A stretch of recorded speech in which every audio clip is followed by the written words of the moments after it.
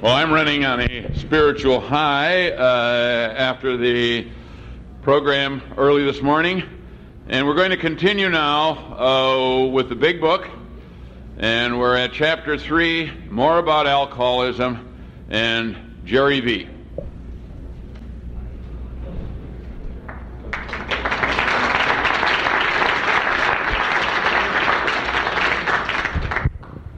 Tempted to stand on the chair so I can reach the microphone. I'm Jerry, and I'm an alcoholic. I was taught to say that, not for your benefit, but for mine. I had difficulty for a long time remembering and knowing that I was an alcoholic. And they pointed out to me that I was probably a third chapter alcoholic. And I said, I didn't understand that. And they said, why don't you read it? And I tried reading that, and I found out that I was reading the same page over and over and over again, because by the time I hit the bottom, I had forgotten the first sentence. So it's with a great deal of pleasure that somebody asked me to come up here and talk this morning. The only thing I know how to do is bring my message. And when I was very early on in the program, they taught me that when I'm tapped to speak, somebody out there is supposed to hear my message, and everybody else gets a chance to just listen in. If you're out there, I wish you'd pay attention.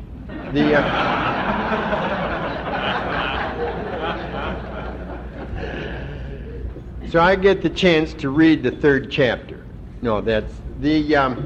They told me I shouldn't start with anything too serious, that it should be something light. And I think we all learn from stories. And I just checked it out with Harry, and he said it was all right to tell the story. If it's not good, it's his fault. The kids were up in the attic, and they were digging through all of the old paraphernalia that Grandma and Grandpa had, and they came upon a diary of grandfather's, and he'd passed away some time before, and it was fascinating to read what Grandpa had put in his diary about the old days and how they did things and how they lived and what went on. And it went through, and he had lived to a reasonably ripe old age, and they came to his 60th birthday. And it was rather surprising, but they read in there, here I am, 60 years on this earth. I've lived a good life. It's my birthday. I awoke this morning with an erection, and I tried to bend it, and it wouldn't bend. I'm still a man. And it fascinated them. And they whipped through to the 65th birthday, and it said, by golly, I can collect Social Security now. I'm 65. It's my birthday today. And again, I awoke with an erection, and it wouldn't bend. I'm still a man. They flipped through quickly to his 70th birthday just before he died, and there it was. I'm a septuagenarian. 70 years I've lived on this earth, and this morning, again, it's my birthday, and I awoke with an erection. I tried to bend it, and it bent. I'm getting stronger.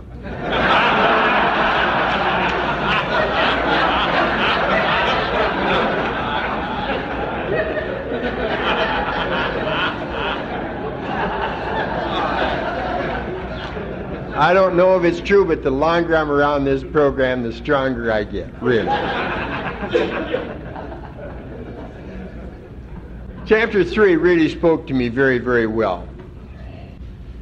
And it starts with that terrible business of saying that deep down we have to come to the conclusion that we're licked by alcohol. I fought the battle, whatever it was, I fought the battle. I had to prove, I tried to figure out a way around anything, and they tell me everybody else that's come into this program did exactly the same thing. My whole life was geared toward trying to beat the system. But I had no argument with the alcohol, I just drank a lot, and they tell me that a lot of other folks did.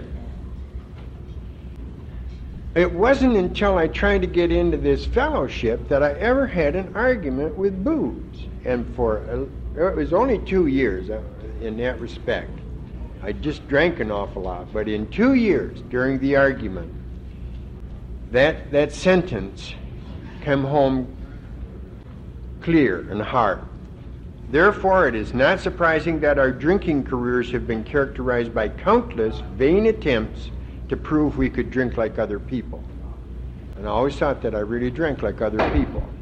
And it wasn't until I was in this program that I looked around, and the people I drank with were all drunks. I seemed to seek them out. They just appeared in my life and would say, "Come on, Jerry, let's go have a drink." And then a week later, I'd come back to the office and say, "Gee, I'm sorry, I didn't mean to have that vacation."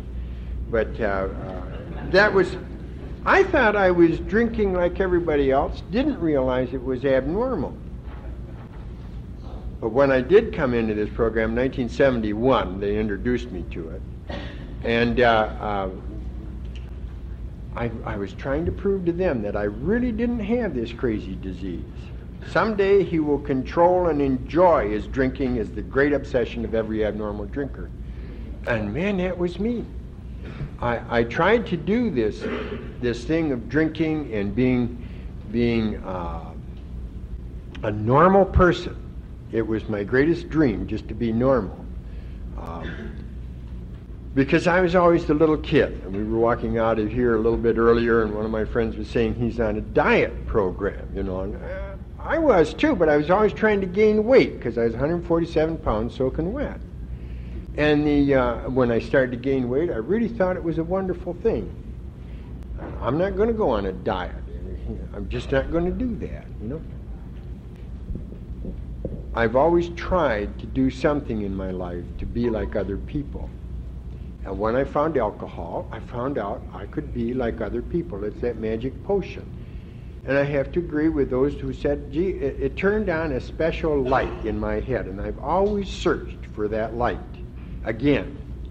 And sometimes I would think I was just getting to it and was going to turn on again like it did, and then I'd find my bladder was full, and I'd go to the bathroom and it'd be gone. I never did. I'd always drink right past it. And the third chapter said that they did that too, and that they just couldn't live with booze anymore, and that it was the beginning of sobriety to realize that I couldn't fight that battle. I've been impressed in studying the third chapter that it's really, the whole process is relapse prevention. Our stories are one characterized by repeated vain attempts to drink like other people drink. And it's that terrible business of saying, gee, maybe one won't hurt. There's reservation. They told me I was compliant, and I had to look that word up too. And that means I'll do what you tell me to do while you're watching me, but when you turn your back, I'm going to go do my thing. Because I know a better way. I know a better way. And I would do that. And I would go to meetings and listen to what the people in Alcoholics Anonymous would say to me and listen to them as best I could. And all the time in my head was that little thing going on in there saying, God, it sounds good, but I know a better way to live. And I would go back out and drink again. And the first meetings I went to was a bunch of old gray-bearded guys. And I listened to their stories, and I knew they shouldn't drink anymore.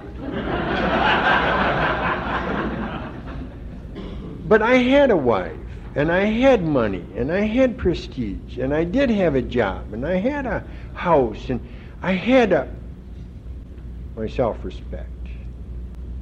And it just took 2 years to drink that all up, and it was gone. It was really gone. When I came to and I was in a hospital, and I'd been in hospitals before, good grief, you know. I had one of those wives that didn't like people who drank. And she had a system of taking care of things for me. And she took me into one of those treatment centers and poured me in. And I stayed there for a while, and the guy said, you're an insensitive bore. You really have a very sensitive wife. You should go home and be more sensitive and don't drink. And it lasted almost 30 days before I started drinking again. And the next time that I went to the hospital, they said I was passive-aggressive. and that passive-aggressive people frequently kill themselves. Don't kill yourself. And I thought that was good advice. And they mentioned that maybe I shouldn't drink. And that lasted almost 45 days. And the next time I was in the hospital, they said, no, you're really obsessive-compulsive. And that's why you drink. And you should do these things, and by the way, don't drink. And that lasted not more than 85 days. Then I became diabetic. Then I became some other thing. And finally they hauled me off to this AA meeting where they said, no, you're none of those things. You're not obsessive compulsive. You're not passive aggressive. You're obnoxious repulsive. Take the cotton out of your ears and shove it in your mouth.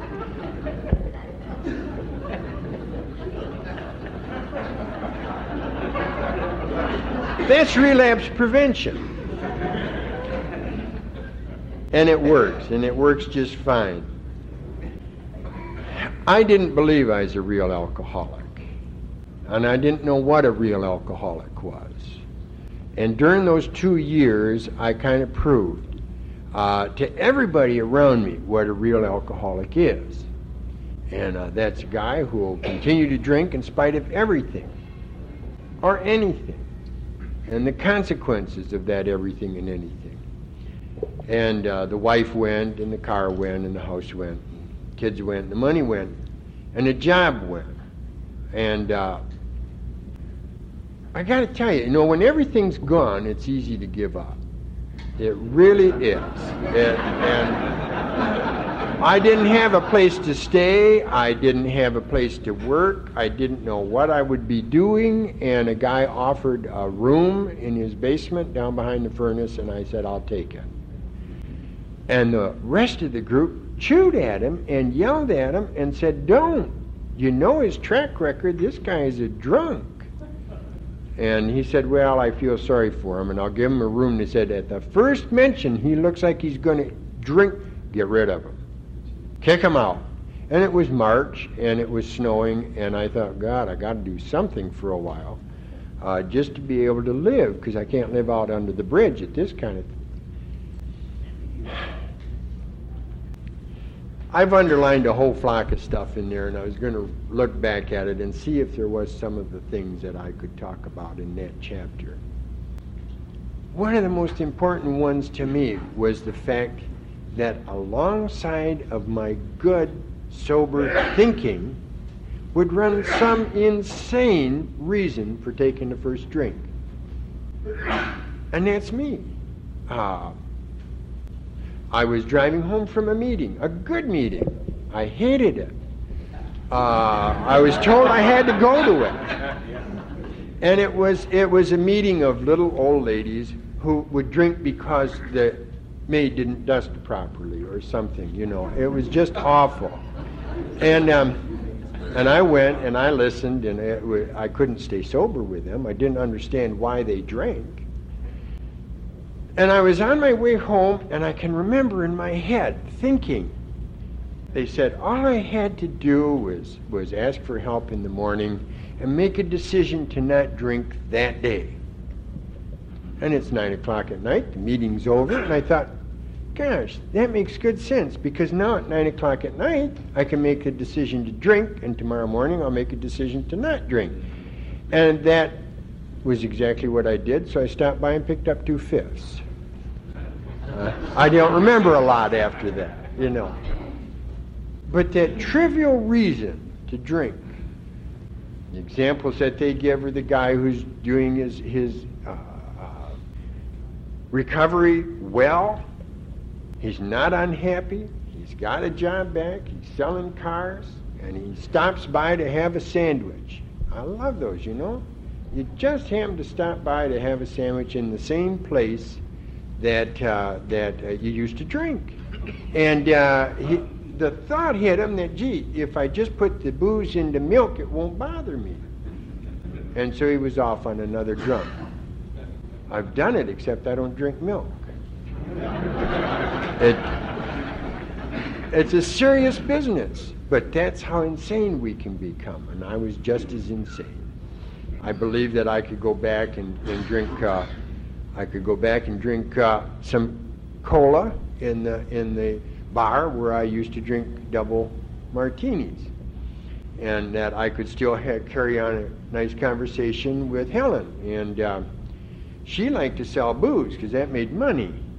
And when I had cola, she was very obnoxious and rude, and so I ordered a martini and was off on another one right that quick. It was obvious that she was trying to help me.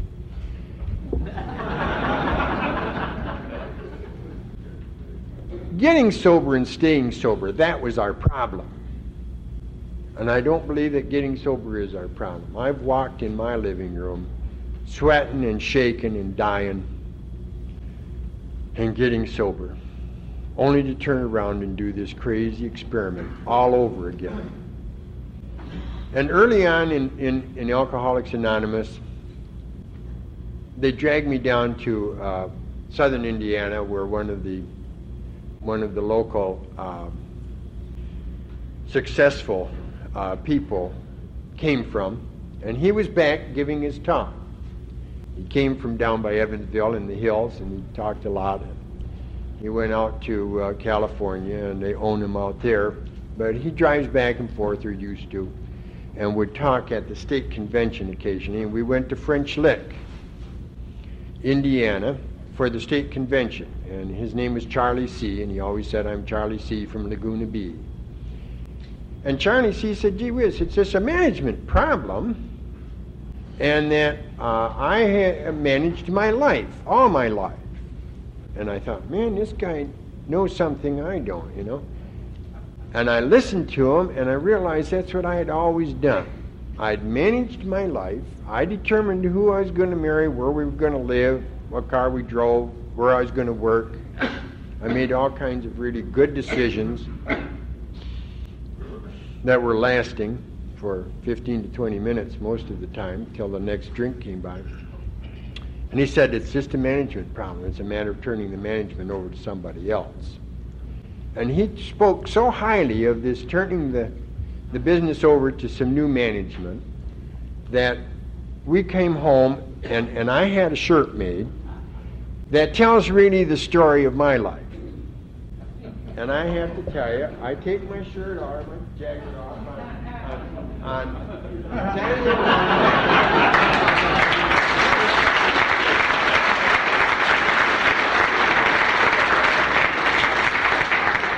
You can't make a second step until you make the first. And that's the crazy part of it. And that's what this little third chapter is all about, more about alcoholism. We've heard Bill's story, and I loved listening to that, seeing all those slides, and realizing that Bill W. had just a horrid time trying to get sober. And I heard about there is a solution. I always thought there was too. Vermouth, and pretty soon there wasn't any vermouth, and I just had the lemon and the ice and the gin. Until one day I was walking through the emergency room to go to work, and one of my colleagues said, "My God, you smell like a whole juniper bush." And I thought, gee, I'm going to have to switch brands to what I'm drinking, There's just too much of that juniper in there. And then I read in the third, other people did that. They tried to switch the time. I won't drink before 5. And I saw my friend's clock, and he had a 5 at every position. I'll change people I drink with. So instead of being in the high-class bar, I would go down to the low-class bar. And I'd get just as drunk. And they said, well, switch from scotch to beer. And I tried that, and I just wet my pants. It's too much fluid for me, to get that much alcohol. I did crazy things. Crazy. And I read that other people did too before me. And I think that's the message that really the third chapter had for us, is that if I can identify with the way other people have been trying to get sober, I might get sober. And so I brought the body. I didn't bring the body. They dragged me. It wasn't a matter of choice. When I was living in that guy's basement, we come up and have breakfast in the morning and talk about the big book. We talk about sobriety. And then somebody would come by and haul me off to a meeting. I had no idea where I was going or what was. I thought you guys spoke a weird language. I didn't understand it at all. And I had to come first just to learn the language. But the guys that I went to see were happy. There had been something different about them. And our group has always said we're from Yale and from jail. It's a mixed group. And it was held in the dormitory of the university there in Lansing, East Lansing. And we came and went, and some of us were in sort of rather bad disarray. And the Arab that was on the desk looked at Red one day and said, "Red, those people that come and go from your apartment, they're dignitaries, aren't they?" And he said, "Yes, they're dignitaries. They certainly are." And then we had a guy come in who just cried. He was a very unhappy guy, but he said, "Where's the sympathy you're supposed to get in this program of Alcoholics Anonymous?" And somebody in the group said, "You'll find sympathy in the dictionary. It's right between suicide and syphilis. Most of us have tried one, some of us have tried both, and they don't work either." And so I come from a group called the Dignitary Sympathy Group. And I try to tell people what I believe, because that's what this is all about. I share with you what I believe. And my friend, who's learned, pointed his finger at me and said, "Now I know what you are." And we've known each other for 30 years. I said, "What?" He said, "You're a fundamentalist." And by God, I am. It works. It's just splendid. I wasn't a fundamentalist before. I was trying to find my own way. I was trying to find a way that I could be happy and enjoy booze like I've watched other people enjoy, or what I thought they enjoyed. And it didn't work. I kept getting drunk. And they didn't. And I never understood that. I thought those people that would go to parties and they'd have a drink in their hand and walk around all day and converse with other people, and they'd set the same glass down half full. They were nuts. Absolutely insane. That stuff's a mood-altering chemical. And my mood was rotten, and so I always tried to alter it somehow. And I drank a lot. And I drank at parties. Sometimes I would not remember what happened at the parties, and people would say, "Gee, you weren't very nice." And I couldn't figure out how. I'm such a nice guy. How could I be different, you know? I thought I knew what was going on. That when I came to this book and it said, "Gee, all you have to do is admit," well, that was splendid. But I didn't have a problem. And so they said, "Well, for you, it has to be a 4A program. AA ain't enough." And I said, "Well, what in the world do you mean?" Well, it said the first A is awareness. Until you know you got a problem, you can't do anything about it. And awareness it is. The second thing is you got to admit you got it. Well, shoot, I've always been a drunk, so it wasn't any hard deal to say, "Yeah, I'm an alcoholic," you know. You just change the words a little bit. That's easy. They said the third thing, A, is that you have to accept it. Well, that was kind of a different battle. I've never met anybody with coronary artery disease yet who said, "Oh boy, I'm lucky I got coronary." No, I didn't want it. It certainly wasn't mine. I knew I wasn't responsible for it. I tried every way to duck the diagnosis. And they were able to sit with me quietly and just sit with me until I realized I had the diagnosis and accept it down deep inside. Admit to our innermost selves. I never had an innermost self. There wasn't anything there until I poured alcohol in there. You know? Admit to our innermost selves that we have a problem with alcohol. And then it said you got to get off the butt and do some action. I loved Geraldine Delaney last year telling us that you can't sit in this program because you won't make footprints in the sands of time if you sit around. All you'll do is make butt prints in the sands of time. And that's, God, I understand that. That's fundamental to me, you see. And so I've learned to get up, and I was tapped to come and talk to you guys this morning. Sometimes I go on for hours, so if the time runs up, please let me know. There's a little man named Rudy, And he met up with another drunk named Schmidt down in South Chicago. And they were good at what they did. They drank a lot. They weren't successful drunks, but they drank a lot.